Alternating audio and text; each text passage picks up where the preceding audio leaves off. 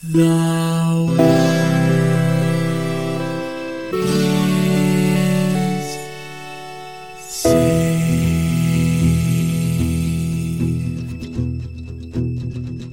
The living room's dark, save for light being cast from the big TV screen and the imminent sunrise that's teasing the one starry sky with whispers of morning.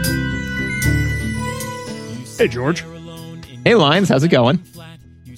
I came this close to going back and watching Tim Burton's Batman to try and like figure out how I could like sing the introduction of this episode, because no Batman is It's not this Batman. It's super not this Batman. It's not any of the Batmans that anyone thinks of in this day and age. When you say Batman, they think the Christopher Nolan Batman. Maybe they think, Batfleck. They think the 1990 Batman, right? Or 89, the movie. But no, Batman is the Adam West Batman, right? Like, and that's the only one that gave us a good hummable song. And that's the thing, right? And so I was actually, I have a note on this that I was going to say for audio, but I'm going to drop it now, which is, so the thing is that, you when you think of Batman, you think of no, Batman. But if I said like, what's the Christopher Nolan's Batman? Like, give me that theme song. Yeah, same as all of the late 2000s theme song. So the thing is, the main reason that Batman suffers for this is because he never had a score written by John Williams. That's fair. Yeah, because if I say to you, give me the Superman theme. Da, da, da, da, da. Dun, dun, dun. Yeah, exactly, right? Everybody knows that one. And apparently Batman got a good one in the 60s and then nothing. Although, I think Danny Elfman did the music for the Keaton Batmans. That sounds right. I think so. And that music is actually pretty, and I can think of it. Like I could tell you how it goes. The problem is it's not hummable, because like the horn part, I think they're probably French horns, but the horn part for the Superman theme is very hummable, right? If you were just walking down the street and you went da, da, da, da, da, someone across the street would go da, da, da, because they know, right? Like It's that kind of iconic. But if I hummed the beginning of the Tim Burton Batman song, like it's not a hummable song, right? It's just not. It's not. Like I said, no fault of Batman. I'm just saying that, it's the difference between having hero music and superhero music. That's all I'm going to say. Ooh. At me, Batman fans.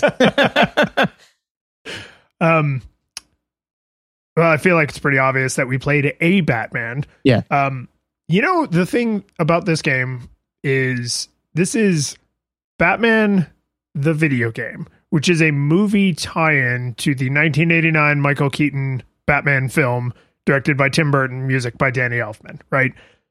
This is on the Game Boy, but I had this weird feeling, and maybe you can clear this up for me. I didn't go look this up, so if you remember off the top of your head, I'll be excited.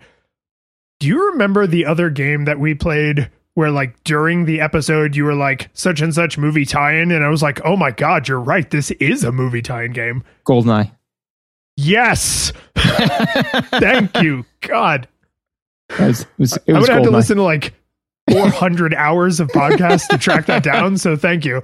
Yeah, no, I remember that distinctly, because I just remember saying like something movie tie-in game, and just I remember the look on your face. It's like your eyes went wide. And oh my god, this is a movie tie-in game. Yeah. And so that's the thing that I think is kind of interesting, is that a lot of the Batmans are tie-ins, and I don't mean like they're an established character, right? Like that's not interesting, but this is specifically the plot of the 1989 Michael Keaton Batman movie. Yes, you fight Jack Napier. Yeah.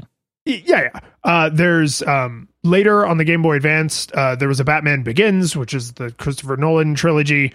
There's a Batman the Animated Series, which follows the story of Batman the Animated Series. There's a Batman Beyond game, which follows the story of that cartoon, because these are all also comics, obviously.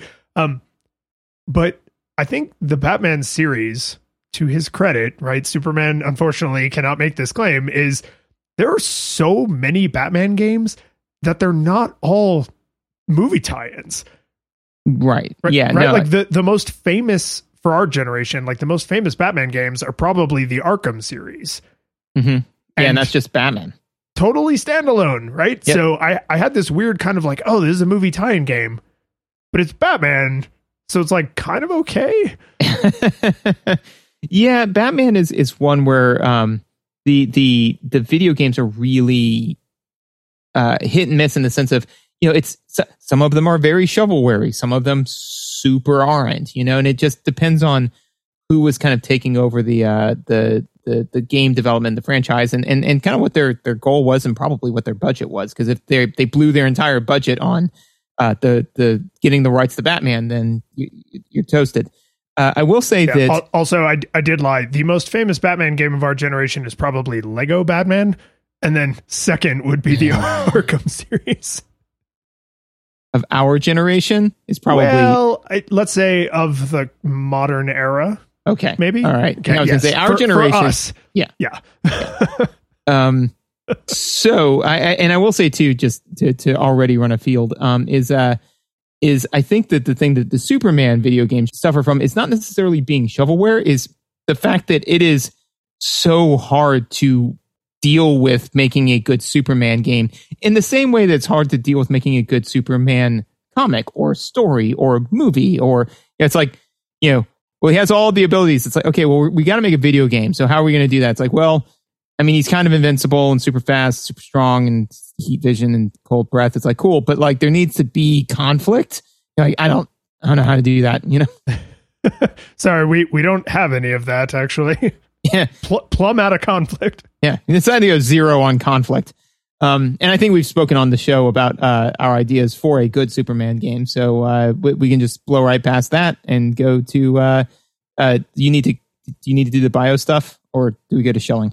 I mean, it came out in 1990, but I do need to talk about my nostalgia experience because that's right, nostalgia. I knew I was skipping something. I knew part of this was unimportant to me. I did actually play this game, and I don't say that lightly, because there's like, from this era, because of the very successful movies and the very successful cartoon, and Batman was kind of having like a moment in the sun. It's like, I don't know, between 6,000 and 10,000 Batman games that came out at this time. So I had to actually look pretty closely at some screenshots and at the manual. I was like, okay, I've played, of the like 10 that I looked up from this era, I was like, okay, I've definitely played like these two. I think I've played this one, and like these 4 I've never even heard of. This one I'm kind of not positive about, right? And that kind of influenced like which of the games of this generation I voted for when we were selecting this title. So I did play this, and unfortunately for Batman, because this was a Game Boy game, this was I'm waiting for my turn on the real console game, where I would borrow my friend's Game Boy, play Batman or Super Mario Land or a lot of the other Game Boy games that I played, and then it's like, oh, now it's my turn to use, the Super Nintendo or the N64 or the PlayStation or whatever, and then I would, hand off the Game Boy. So my nostalgia for this is kind of like the way I think a lot of folks would think of like modern like clicker games on their phone, where it's like, oh, I'm waiting in line. I was playing video games while waiting in line to play other video games, which is kind of ridiculous, but I have played this game before, so that felt good, because if you reach your hand into the barrel of Batman games, there's like a better than chance that you're going to pull out a game you've never even heard of, because there's just so many. There's so many. There's just so many games. This wasn't the only Batman the video game movie on the Game Boy. Right? Like more than one company got a crack at this. So that's how thick that barrel is with Batman. Yeah, for sure. No, I mean, Batman, it makes money. So my nostalgic experience for this is, this is one that I borrowed from a friend, and I didn't get to play it a whole lot, but I really kind of enjoyed it. I would play it, on my Game Boy when the batteries were keeping pace. When we'd go on road trips. Oh, sorry, no, wait. I'm thinking of Super Mario Land. I'm getting those two things confused for reasons that may become obvious later. No, I never played this game before. That's fair. And like I said, I mean, if I said here's every Batman game that came out in like even just a 2-year span, and even if you were a Batman super fan, there's just so damn many. In fact, the sequel to this game is Revenge of the Joker. The sequel to this game? The sequel to this game is called Batman Revenge of the Joker. It's different. Wait, okay, hang on. So yes, it no longer follows the movie. That's crazy, right? I mean, am I like having a mental breakdown? So the fact that they did a movie tie-in game where they were like, we're going to make this into a movie, and then there's so many Batman games that there's an alternate reality for the video game, right? Explain to me how this doesn't prove multiverse theory and that we're in an alternate weird timeline, because there is just no way that the prime timeline, like we're 3 standard deviations off the central finite curve, like, right? We got to be more than that, because that's weird, right? That's super weird, right? I mean, I feel like it's only weird in movies, TV shows, and video games because they're so expensive to make. The multiverse has been a comic book thing forever. Like, it cracks me up to think that like our parents' generation made fun of us because they're like, how do you keep track of all these Pokemons? And it's like, how did you keep track of the difference between Amazing, Fantastic, and Superior Spider-Man? Like, how did you read all those comics at the same time, and yet you always knew that like this Peter Parker is in this situation and that Peter Parker's in a different situation. They're so obviously different. Sorry, not superior. Ultimate. You know what? There probably was a superior Spider-Man, and he was a jerk. I don't think there was a superior Spider-Man. I think there was an above average Spider-Man. B plus. Now we show. Now we show. Yeah, now we show. Yeah. So I actually got 95% of the way through this game on stream, and a lot of nice people hanging out. So if you ever need proof that we actually play these games, not every single Nostalgia Goggles game makes it to stream, but the vast majority of them, especially lately, have been. This game is short, like it's super short. So in one sitting, I was able to get through like almost the entire thing. A lot of swearing at a couple parts, but you know, good progress was made. You could also reach out to us on Twitter, and you could leave reviews on Apple Podcasts. I meant to tell you, I'm going to tell you this like live right now. So cool. It's a real pain to see all of your Apple Podcast reviews all at once, because they make you look at each country's reviews individually, because the store for each country is separate for insane legal reasons that have nothing to do with podcasts and have everything to do with music and movies, but it's all the same storefront. So I was like trying to find this one review that I knew was in there. And so I was like clicking between, I was like, oh, maybe it was a Canadian review. Maybe it was a UK review. So I'm like clicking through different countries, and normally people say very nice things, and it you know, fills our hearts with the warm fuzzies. And I just happened to find this one review where it was just 1 star. They didn't like Super Metroid. and I was just like, no, George didn't like I love that game. Yeah. Wow. So that's amazing, because like that means that my disdain for it was so deep, and that the well of that was so deep that it like drew you into it, you know? So like, yeah, totally. Like, yeah. So you still loved it, but now the perception is that you did not. Yeah. Fantastic. Yeah. Good. Yeah. Good. So that was funny, but you know, we appreciate that kind of feedback. Ideally, it's positive, but you know, if you've got bad things to say, you can leave reviews, or you know, maybe just reach out on Twitter, have a discussion with us before you go and you know, rent a billboard that says you suck because you didn't like Super Metroid. No, we had that one guy who reached out to us on Twitter and said like, "Hey, I really like this podcast, even though I disagree with everything that you're saying." And it's like, "Hey, man, yes. As long as we're all having fun." I believe he said, "You have much stronger opinions than I do." Yeah. But that was after I said, like, dude, as long as we're all having fun, having a good time, that's all that matters. And he was like, yeah, you know, and then, yeah, it was all good. We're all just middle-aged guys playing video games here. But yeah, so that's, you know, however you choose to go out in front of your house and get picked up by the police, we appreciate that. And if you want to, you know, kick in a little of that cheddar, right? We don't have that sweet Bruce Wayne money. So if you want to, you know, you want to give us a little Clark bit of money. Kent money. Yeah.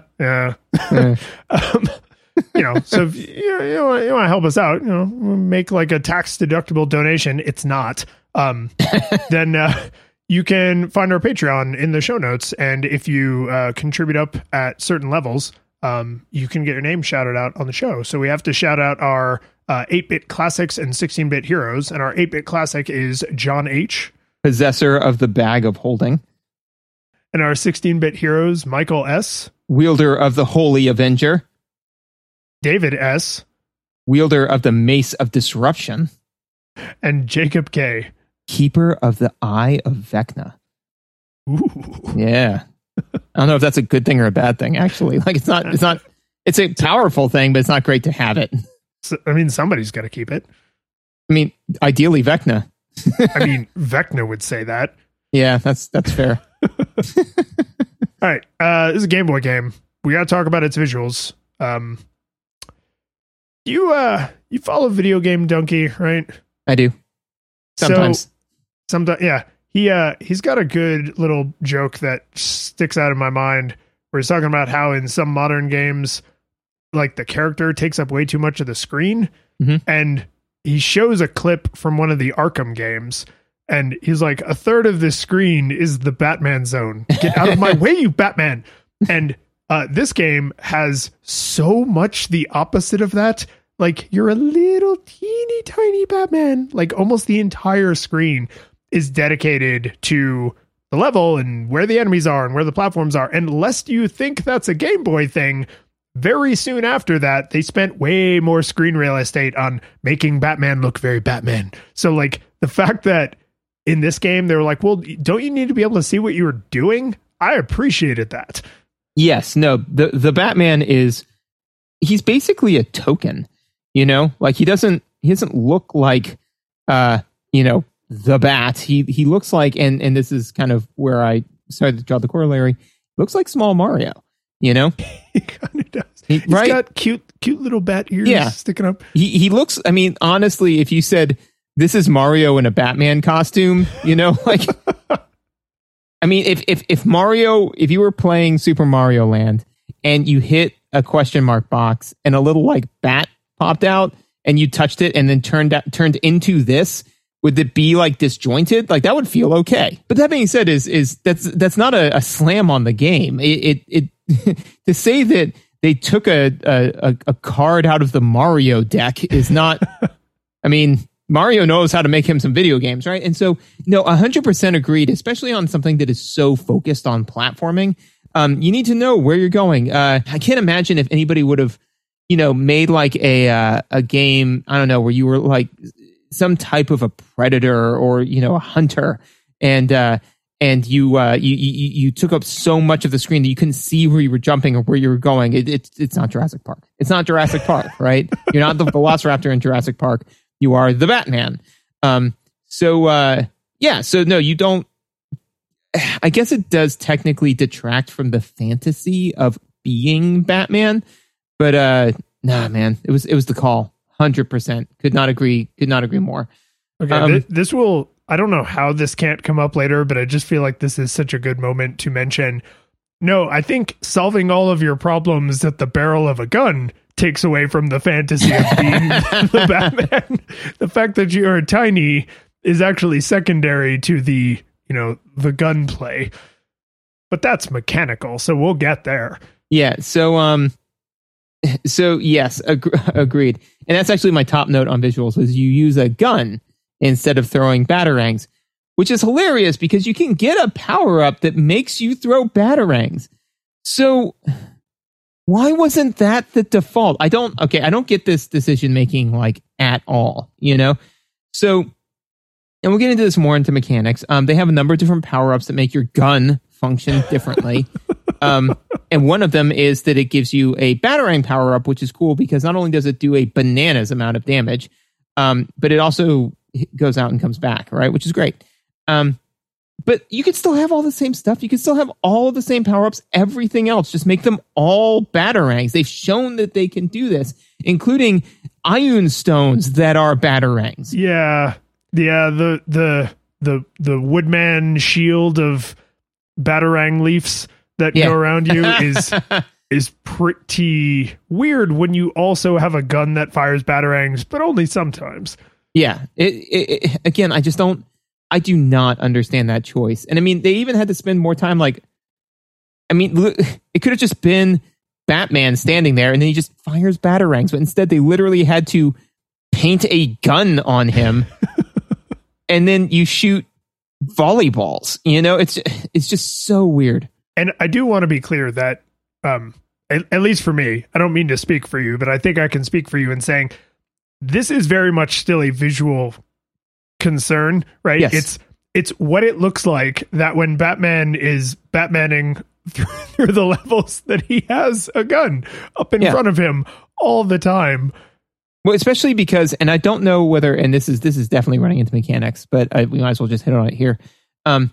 I don't know whether I assume this is because of processing power and how much stuff could be on the screen at the time. Maybe, but then they have those bullet hell sections, which would seem to refute this. With at least some of the power-ups, it's determined by, it will only have one projectile or two on the screen at a time, right? So, once it hits a thing, you can then fire a new one. I know this because when you're fighting Jack Napier, and as he gets closer to you, you fire, and you can get off a million bajillion shots. So if he's right up onto you, right? The reason why I bring this up in visuals, because I might touch on it again in mechanics, is because if you're throwing batarangs or whatever those bolio, what are those called? Bolos. Yeah. Bolos. Yeah, I was close. Bolos or whatever, right? Then that's one thing. When you are rapid firing your gun into you are unloading it like an AK-47 into his crotch, and somehow he is giant. Yeah, because I was ducking because he normally when he fires his gun it's at chest height.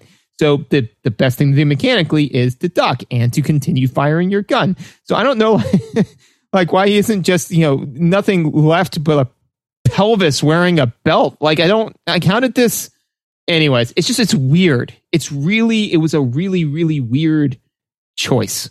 And I don't know why they did it. I don't know because I didn't check. But this feels like they thought, how can we make a fun game that is a tie-in to this incredibly well-known property, right? The super successful movie. And this is what they came up with, right? Because you could reskin this and the game would probably still be just as fun, right? If this was Simon from Castlevania, if this was Ryu from Ninja Gaiden, if this was just I don't know, dude who solves all his problems with a gun, you would probably still find this game as enjoyable or not as you would anyway, because the game is the game. The fact that it's Batman is set dressing, right? And so it almost feels like this game was maybe partially in development, or they had these assets or the engine or something, and they were hey, Warner Brothers or DC or whoever has tasked us with making a Batman game to tie into the movie. So what do we got that we can get out by the deadline, right? And I don't mean that in a shovelware way, but I can't think of a legitimate reason you would say, yes, Batman, the gun, right? It's the guy with the gun. Yeah, it's the guy with the gun. Unless the guy just read one of the alternate universe comics where Batman does carry a gun. I agree that this may be a Die Hard 2 situation, but even still, they animated there is an animation, a gun animation with the Batarang.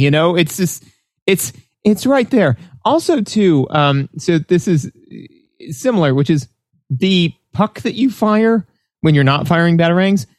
It doesn't actually originate from the gun. It originates from your chest. Yes, it does.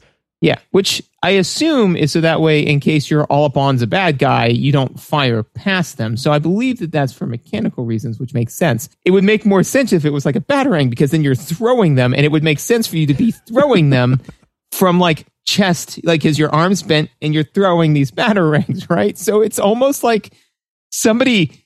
So I agree. I think it's probably a Die Hard situation, but it's almost like somebody said he's got to have a gun, and it's okay, but we've got these Batarangs. Nope. It's a gun. In that like animation's defense, I would say that is almost definitely a resolution artifact, because when you and I play these games, we play them at Super Game Boy size on modern television. So when you slap a Game Boy game into a Super Game Boy cartridge and then you put that on a modern television, your eyes were never meant to see it like that, right? So I would say that if you saw it on a proper Game Boy screen, you'd be like, oh yeah, it's coming out of the gun, and if they're close to me, I can still get them, right? And it looks wrong blown up, but it feels right on the small scale. Kind of like think coyote physics for bullets. Like, it has to come out of his chest so that you can hit enemies that are approximately like right up on you. But then when you see it on your modern television in the Super Game Boy resolution, you're like, what? Where is that bullet coming from? Does he have shoulder mounted cannons and he's just waving that gun around to be threatening? I mean, I think that he's firing batarangs, just is waving the gun around, I'm Batman. To be fair, if he's trying to strike fear into Gotham, then yeah, I mean, if he threw a bunch of batarangs and then waved a gun around menacingly, but I'd be like, you are insane, and that more. You are now coming across as more insane than a person dressed up like a bat beating me up. Like, this is, it's almost a hat on a hat. Have you ever heard the phrase cowl on a cowl? So, yeah. Okay. So this is a relatively minor thing. So they have a health bar in this game instead of hit points. Now, maybe I didn't get enough of the nuance of the game. So please correct me if I'm wrong, but you have 4 hit points, right? I don't know if it's exactly 4. I wouldn't put money on. No, it varies, because some enemies do more damage or less, but I feel like some enemies do more damage or less. I'm pretty confident that you can take 4 hits. Like, there is 4 hits in that bar, and each heart that you get recovers you 1 hit. So with all of that being said, I felt that it was an odd choice again to go with a health bar as opposed to just hearts, Or little pips or something. Yeah, pips, something that says, like, you have 4 hit points. Now you have 3. Now you have 2. Again, not by any means game breaking or experience ruining, but it was something that I kind of noticed. And I was like, why a health bar? And my best guess is because I don't think that type of thought was put into games like this at that time, Yeah. I feel like it's a lot of it is, am I at full health? Am I at less than full health? Am I 1 hit away from death? Right? Mm-hmm. Like, that's on a screen this size in a game of this type. I feel like those are essentially the only 3 categories that a player is really monitoring. Like, I'm at full health. I have taken damage. The next hit will kill me. Right? And there's, a HUD UI design is like, I probably wouldn't have done a bar either. Like, I'm with you on this. Like, a bar is certainly not an optimal choice. It looks really nice. Like, visually, I think it actually like is drawn nicely into the HUD. It breaks up the HUD because everything else is words and the little bat face. But it is. I would have maybe done pips. Yeah. Maybe little batarangs, little bat faces, something. I mean, because they've already animated that, so why wouldn't they use it?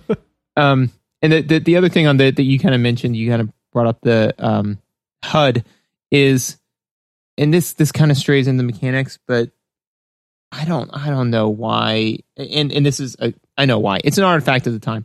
Score. Who cares? Who cares about the score? And why would you take up so much real estate on the HUD with the score? It's a Mario game. You got to have a score. And it's like, do you though? Well, you got to have lives. Do you though? Yeah. And I mean, the stage being up there, I get. Yep. That makes sense. The how many lives you have, how much health you have, totally get. I do like the weapon being up there because the weapon you currently have, you can only have 1, right? So it's whatever you have. And knowing what that is matters because they behave very differently. And they persist after death. So they're not really, I mean, they are power-ups, but they almost behave mechanically like you've made your choice, right? Because if you get like the fire flower and then you die, you don't respawn with the fire flower. But if you get the power shot or the wave gun or whatever, like, or the tranquilizer, the best one, they persist after death. So looking and seeing like what weapon do I have and what level of powered up is it matters, because you will behave differently depending on what you currently have equipped, because they all behave so differently. So having quick reference for that in the HUD like that, thumbs up on that one. Yeah, absolutely agreed. So new headcanon. What if it's not that you die, it's that you're knocked unconscious, right? So the reason why I think that that's funny is because that means two things. One is because when you get knocked unconscious, you restart the stage over, which means that they knock you out and they just drag you back to the entrance. Like they're like, oh, Batman's here again, acting like a crazy person, waving his gun around. So they just like drag him back out, and he's like, no, I have to stop the Joker. It's like a Venture Brothers, like like regular people are like, this is just their job. Yeah. And so also too, then the Batman X's, because then, so then I would argue that game over is death, right? So, and if the lives is number of times you can get knocked out before that's how many concussions you can take until you die, right? Because you're getting knocked unconscious, and that is a huge issue. So I like the idea of the Batman's is number of concussions remaining before you die instead of a number of lives.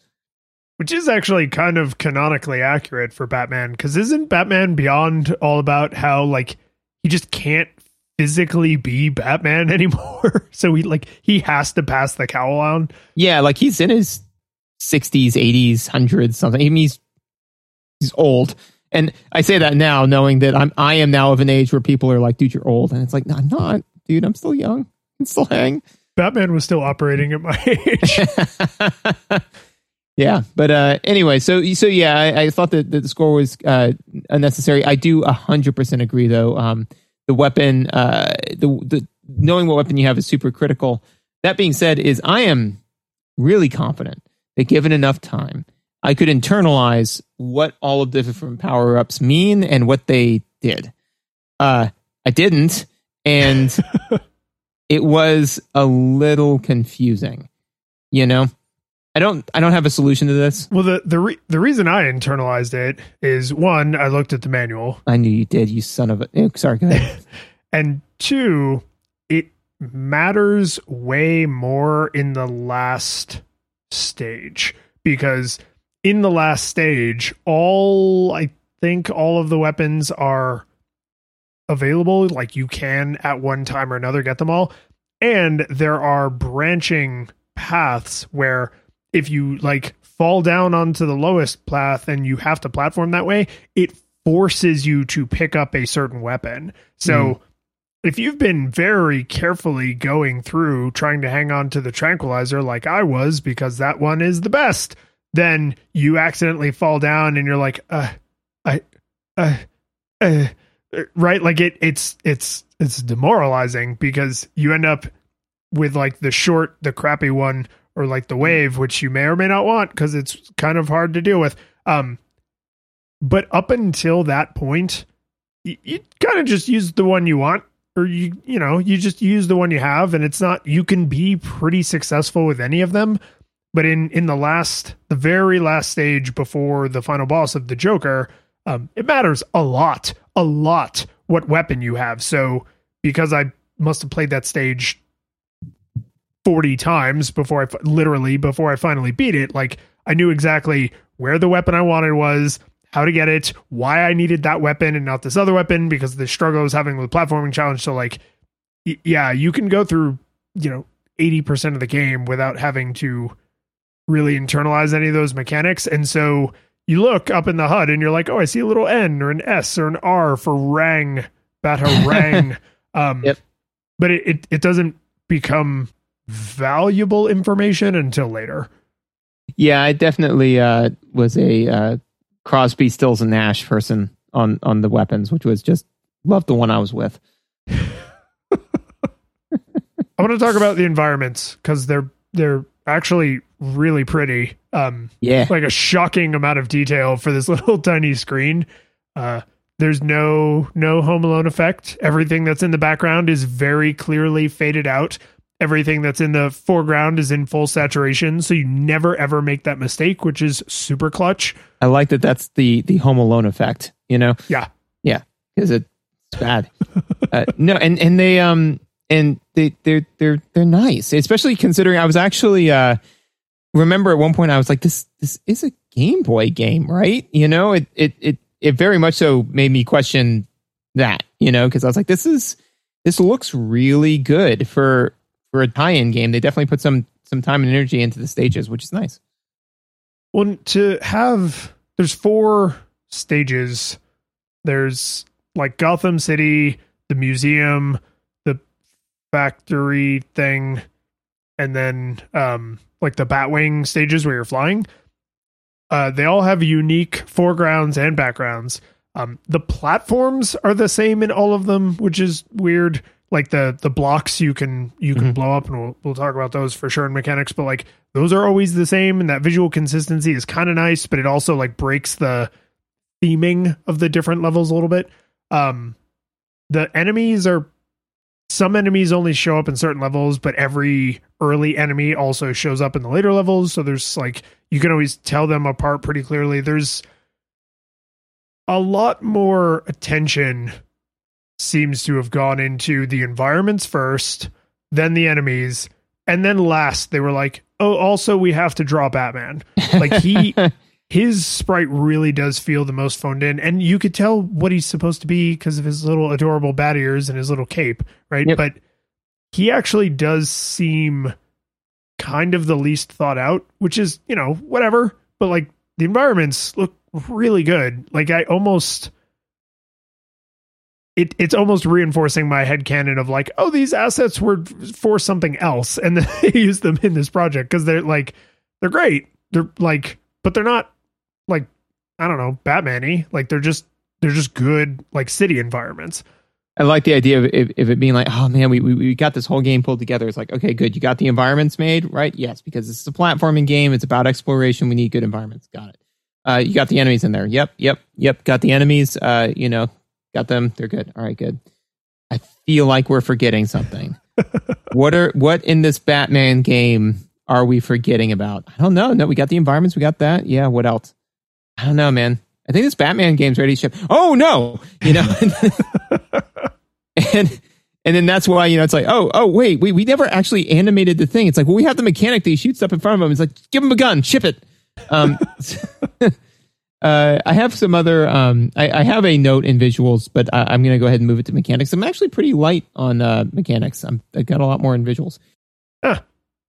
Yeah. So the other thing, the one other like kind of big thing I wanted to mention is there's no boss health bars, or at least there's super not, because did my not care god, for that. Such a bullet sponge. Like, yes, like to the point where I was like, I'm doing it right. No, I had the exact same feeling, and the final boss is even worse because it's basically, you know, you fight Jack as Jack, and then you fight Jack as the Joker, and it's pretty much the same boss fight. Visually, it looks damn near identical, which is kind of disappointing. But yeah, total bullet sponge. Health bar for the boss would have been pretty welcome. It would have been. The only reason why I can think that they didn't do it is either A, they didn't think of it, or B, they didn't want to, you know, show how little damage you're doing with each shot, because yeah, tons of bullets. But no, definitely at one point I went full Spinell, where I was like, am I doing it right? Like this isn't, I'm not sure. So yeah, a health bar would have been appreciated. The only other two throwaway notes that I have is one is the pictures, like the actual pictures, you know, between stages that help forward the narration, like pseudo cutscene thingies. Yeah, really good. Really good. They look really good. And again, for, a Game Boy screen, I was like, oh my God, this is nice. This is nice. Well, and this is a 1990 movie tie-in game for the Game Boy. So the Game Boy at this point is like a year old, right? Developers just learning how to deal with this hardware at this tiny ass resolution, and these little, they're like comic book panels essentially. They look really good, like to the point where when we were picking this game out and I was like looking at screenshots, I was like, are these from the same game? This little like adorable, ridiculous Batman sprite is from the same game as this like high res, like you could see the wrinkles in the Joker's forehead as the Batman's like looking at him on the monitor in the Batcave. I was like, this is the same game. This is the same game. Huh. Yeah, no, it's just wild. And the other thing is, and this is just a personal preference, like I get why they did it, because they needed something to call out the fact that the stages were different. I don't like that little swoopy visual, like the stage spinning. Like mode 7 thing. Yeah, I don't know. I just saw that and I was like, I'm aware of it, like, and that's why it's just a throwaway note. I'm like, I don't like this. It's okay. Like as a critiquer, it is fine. There is nothing wrong with it. Me personally, I was like, I don't like it. Yeah, I'm with you actually. Because you can, if you button mash, it skips it, which was nice. But I suspect it would have been less like on an actual physical Game Boy and not on the giant modern television like we were playing it. So, I'll give him a pass, but I'm with you. Every single time I would like press A to skip it because I was just like, oh God. And I'm out for visuals. I don't know how to say this about the audio in this Game Boy movie tie-in game. Songs are jams.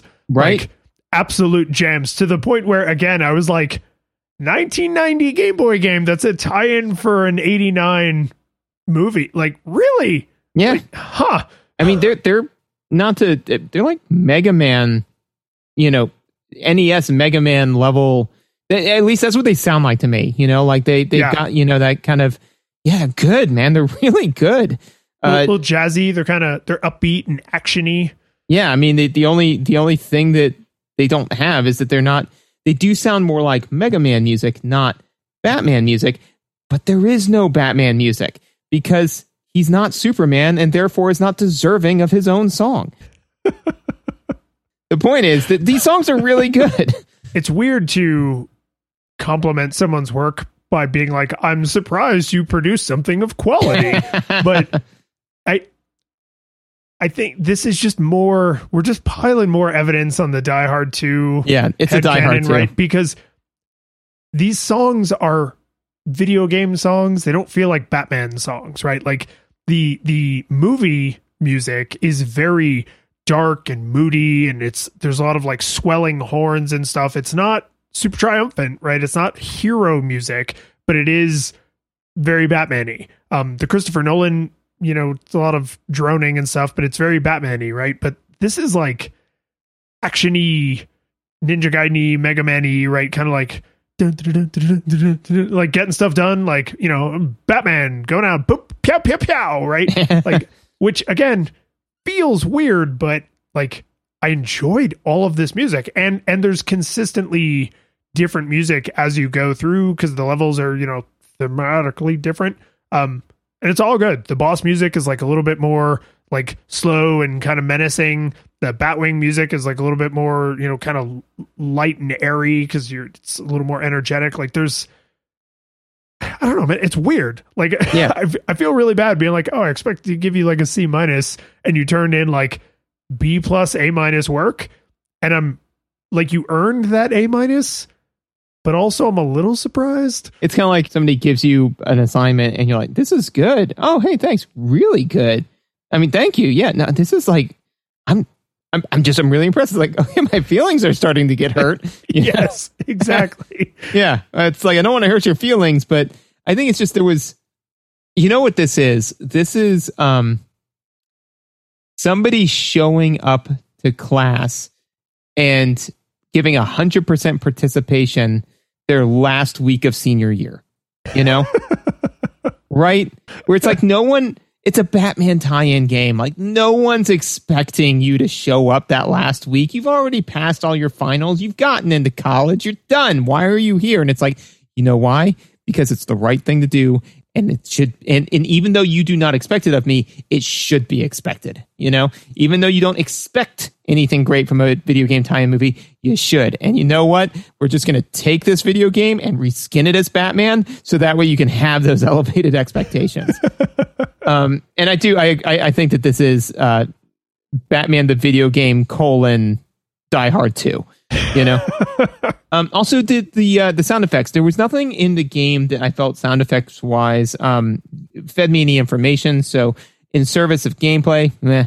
But I will say that they were fine. They were enjoyable. They actually sounded a little bit like Gradius sound effects to me. You know, so when you like shot a dude, it kind of did like a, you know, kind of a thing. But yeah, I mean, like the sound effects enhanced the gameplay slightly in the sense that when something exploded, you felt like it exploded. But it didn't. It did two things. One is it did something and it didn't do something. One is it emphasized the action, right? So whatever you did, it gave it a little bit of an oomph. And what it didn't do is compete with the music. So if you've got like this, like, you know, really cool Mega Man music, you don't want a million bajillion sound effects competing with that. So they didn't. I don't know if I've ever told you this. Don't let this compliment go to your head. But I like that you always seem to think of sound effects first and foremost in how they impact your ability to play the game. And I'm sure, I can't remember exactly which game it was, but on some of the other Game Boy games we've played, it occurred to me that there's a really good chance you're playing this in the backseat of your mom and dad's minivan, and that they're going to say, turn that goddamn thing down now or I'm going to throw it out the window. And I really feel like a lot of Game Boy games were designed very much thinking there's a good chance this kid's going to play this with the sound either low or off, right? They won't have their headphones. They'll be in the backseat of the minivan. Mom and dad are going to say, turn that goddamn thing down right now. And that's just going to be it. There's no discussion. There's no, oh, but I can't play the game if the audio's off. So like, yes, it was early days for video games. Yes, this game in particular is very early days for the Game Boy, but I really think a lot of Game Boy games, they were like, don't, unless you absolutely must to make the game mechanically function, do not count on them being able to hear it, right? And even if you take away the stereotypes about a kid in the backseat or like, oh, I can't find my headphones or whatever, like, you're playing it out in public. Maybe you're just in a noisy area. Maybe you're on mass transit or whatever. So you're turning the volume down to just not be an asshole on mass transit, blasting your Batman Game Boy game, right? Like, there's lots of reasons you can't count on like, oh, I'm in an acoustically treated theater in my house where I can do whatever I want. I think there might have been like a design directive, like, I'm Nintendo and I'm telling you, developer making this Game Boy game, do not rely on your players having sound, because so many Game Boy games we've played, I'm just like, yes, there is sound. Moving on, right? And that feels like an insult, but I don't think it is. I think it's a design challenge to say you can never ever bank on them being able to hear what the hell's going on. So you don't have that tool in your tool belt. Every Game Boy game we play will probably fall into like it made sounds. But I really cannot stress enough how good the music was. Controls and mechanics? Controls and mechanics. Jump and shoot, man. You're not Batman. You are jump and shoot, man. I felt that, so one thing that I kind of want to talk about that I thought, okay, so this game very much so is not punishing. It in many ways really gives some affordances to the player that I don't feel that you really inherently notice them as like, oh, the game's taking it easy on me. But you would super notice it if they didn't do it or did do it. So, for example, this game has no knockback, which is awesome in a platforming game. Look at Ninja Gaiden, right? There is knockback in Ninja Gaiden, and that game is notoriously difficult, not for me, but for some people. Whereas as this game, there is no knockback, which and I recognized it because at one point I shot a guy, I didn't either shoot him enough or I missed or whatever, but then he hit me, And I was like, and that's game, Hendrix, because I was for sure going to get knocked off the ledge. And I just like took the hit and started flashing invincible and didn't get knocked back. So that's, again, that's something where it lowers the difficulty of the game substantially, but not in the, Doom way where it's like, oh, you little baby, little baby person, you want to play the baby game? So I liked and appreciated that. If you wanted to really read way too far into the mechanical choice that you're describing, and I do. Yeah. The reason Batman doesn't get knocked back is because he's being grazed, right? Mm-hmm. So like, somebody takes a shot at you and Batman does like a little wicked dodge and it like clips his shoulder, right? Or his upper arm or something, or it like hits him in the side, but it's not a shotgun blast to the chest. So, because that would kill him, right? So he's taking these like grazing shots, which are causing serious damage and will eventually, defeat him. But the reason there's no knockback is because Batman can't take a shotgun blast to the chest, so he must not be. Yeah, no, I agreed. So it is both narratively and mechanically the correct choice. Also, another thing that they do mechanically to really give an affordance to the player is after you get hit, you are invincible for a while.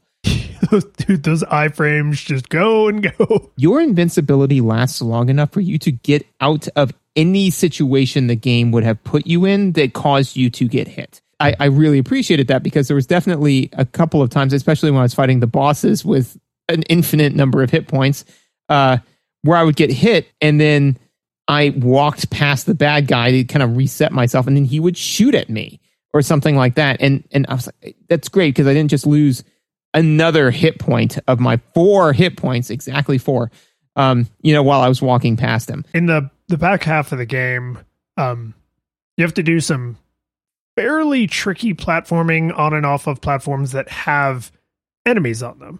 So having no knockback and a very long window of invincibility frames means if what they wanted me to do was to do a super cool Batman fire my gun while I'm jumping, right, and shoot this enemy off of the platform and then land on the platform safely, and I screw that up, I can actually survive that mistake, assuming I have enough hit points, right? Like, I can get hit in the air or land on the platform that is just big enough for the enemy sprite, take damage, and then essentially walk through it, like you were saying with the boss, and then platform off of that platform and kind of keep going. It broadens the failure spectrum, right? Because each one of your hit points is a true singular failure, right? Like, there's never going to be a situation where you have 4 chances to fail, but you really only failed once, and then you lost all of your chances to fail all at once, right? So I've got a couple more things that I kind of want to fire rapid shot because I think it helps kind of paint a picture, and then I'll let you talk. So 1, long invincibility. 2, no knockback. 3, power-ups don't disappear, right? Which means that once you reveal a power-up, you can take your time, take your sweet time, get to it. It's not like you're panicked and trying to get there really, really fast. You also have, there's quite a few frames, and I didn't count how many, but when you jump up and then you come back down, the time on how long you're in the air and the amount of maneuverability you have is high on both, right? So it kind of creates a little bit of a swooshy, like kind of a jump, right? How'd you feel about that? Because I felt like the floatiness was an artifact of the small screen. Because I was like, a lot of Game Boy games feel like they have this weird floaty platforming, and I think it's because you're playing on a postage stamp. And very well may be. But I felt that plus the near infinite air control just kind of gives you, because the entire thing with a platformer, right, is that the challenge is you can move one-dimensionally. You have infinite control over one dimension and variable control over the second dimension. And it's your ability and mastery to move through the second dimension such that you can avoid danger, right? So any additional control you have over moving through the second dimension will make the game easier, right? Which is why, literally there's always a power-up in Mario that lets you fly. Because that's a legitimate reward, because it's like, oh, we have given you substantially more control over the y-axis, right?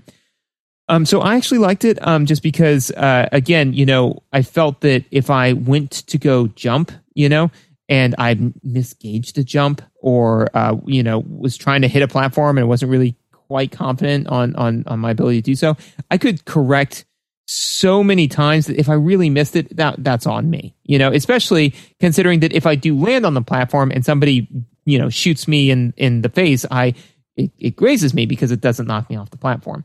And then finally, there's the one big difference between this and Super Mario Land, right? There is no time limit, right? You can take your sweet, sweet time. Yes, that is true. And it's funny we keep comparing this to Super Mario Land because recently I've been jumping between different Mario games for a variety of reasons that aren't interesting, but some of those Mario games have timers in the levels and some don't. And man, do I prefer the ones that don't. Like, I just am too old and tired to have some snooty game telling me I have 400 seconds to finish a level. Like, get out of here with that noise. So all that I say kind of pulls together into a game that delivers better on an empowerment fantasy, right? In the sense that you are generally more powerful. Everything's a little bit easier, right? So now whether that's because, the game was directed at younger kids, I would argue that that's hopefully not the case because Tim Burton's Batman was not, like... It's probably PG-13, right? Yeah, I mean, PG. Well, you know what? It may only be PG because I'm not sure if they had PG-13 yet. Is that recent? It's relatively recent, I think. Okay, you keep talking. Yeah. But anyway, so the thing is that if they're trying to deliver on the fact that like you are the Bat, right?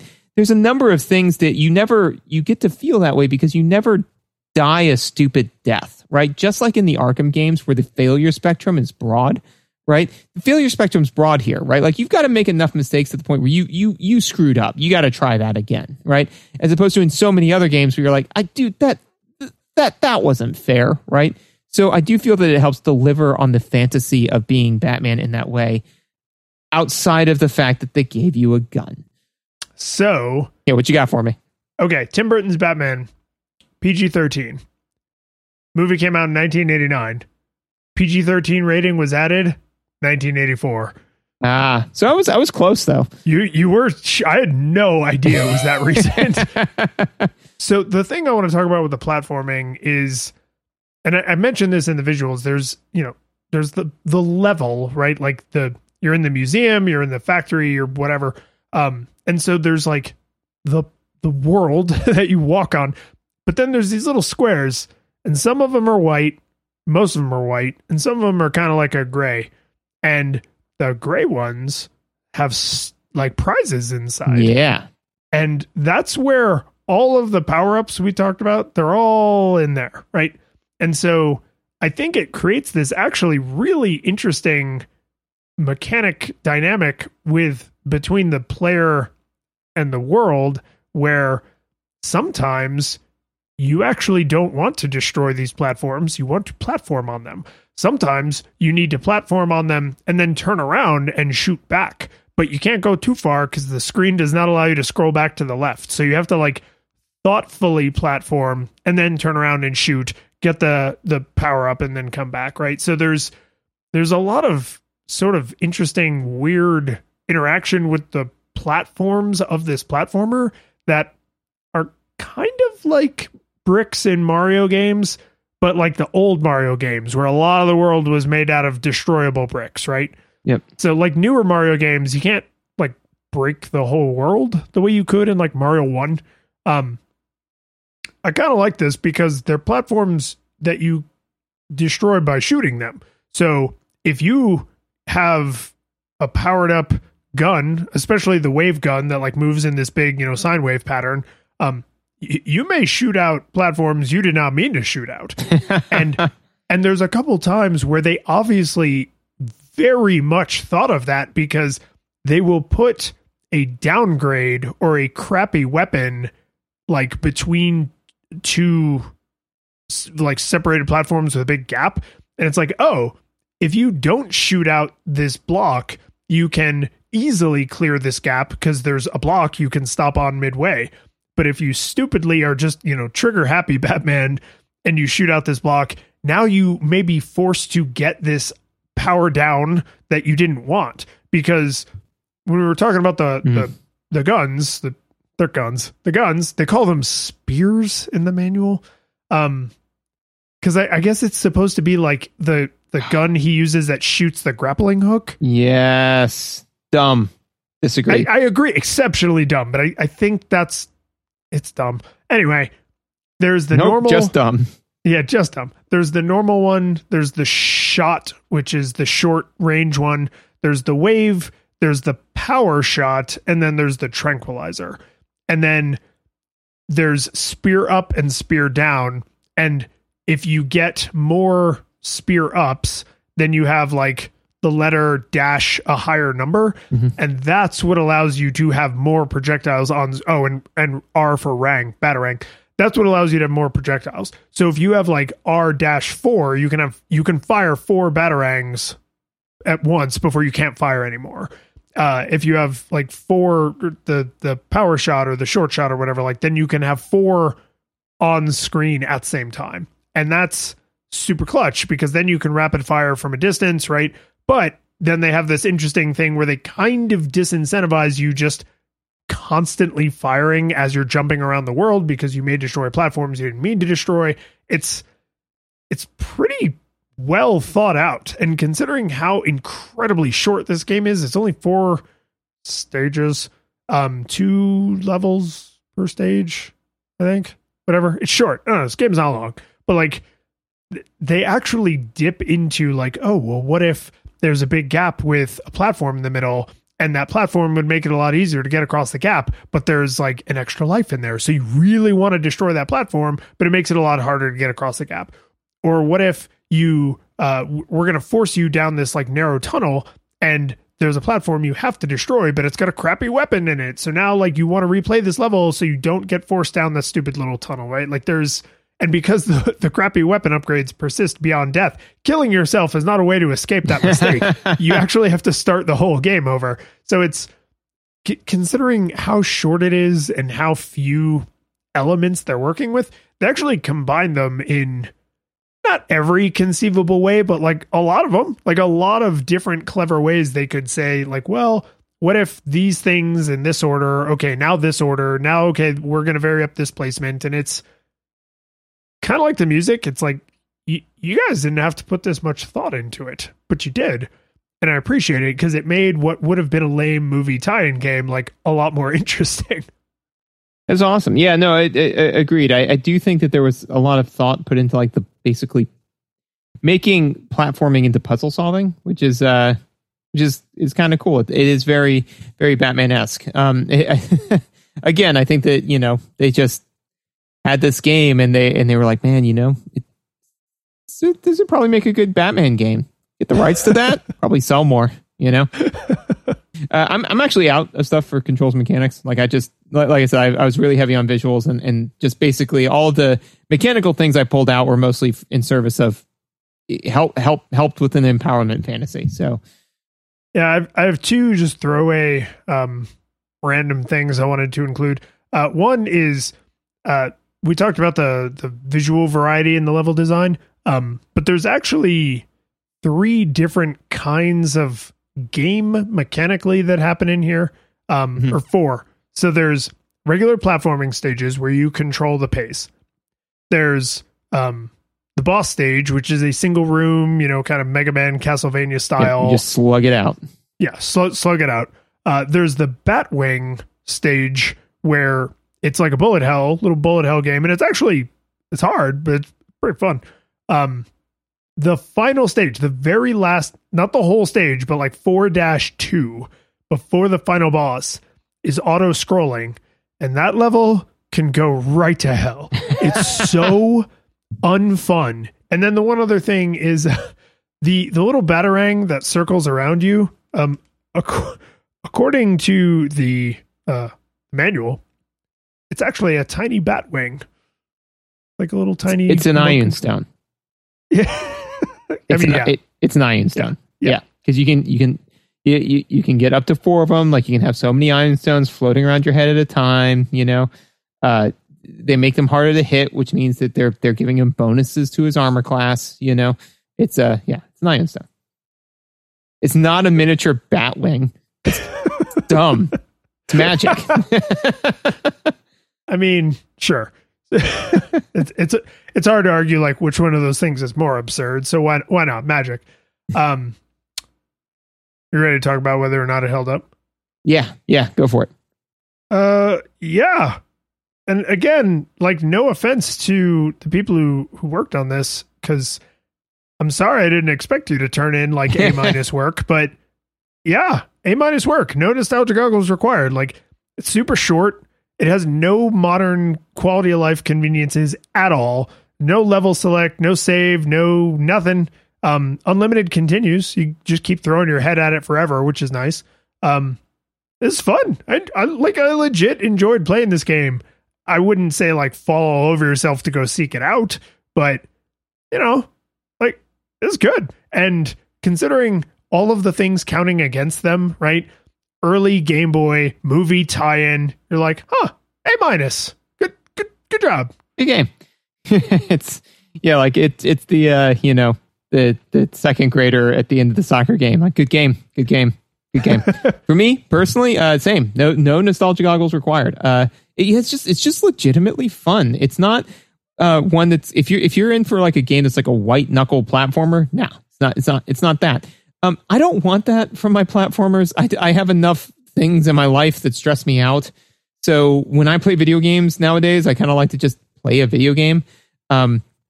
This game absolutely delivers. It's just fun platforming. Like I said, because of the broadness of the failure spectrum, how many affordances are given to the player, I never got to the point where I was like, that was dumb and wanted to throw the controller into the TV, because it doesn't do that kind of stuff. It's mechanically set up to not do that kind of stuff. All of that being said is I was trying to think of how to end this show, and I want to end it on an epic note. And since Batman doesn't have any epic music, then all I can do is end with the brilliant stylings of John Williams' Superman. I mean, we're not going to, like, we would have to get licensing rights to that. Wait, I mean, we're not going to do that. Oh. The curtain falls. The music plays. The credits roll. Then it all fades to black. And you're left by yourself. The fanfare is gone. There's no player 2 there by your side to share victories won. But as you slowly progress down the hall to your bed, a few great events leak back into your head from the time that you spent traversing the land, battling evil, fighting the darkness, just sword in hand. Your memories creeping with the edge of a smile. You realize again what you lost for a while. You're gonna think back much less on how you saved the day.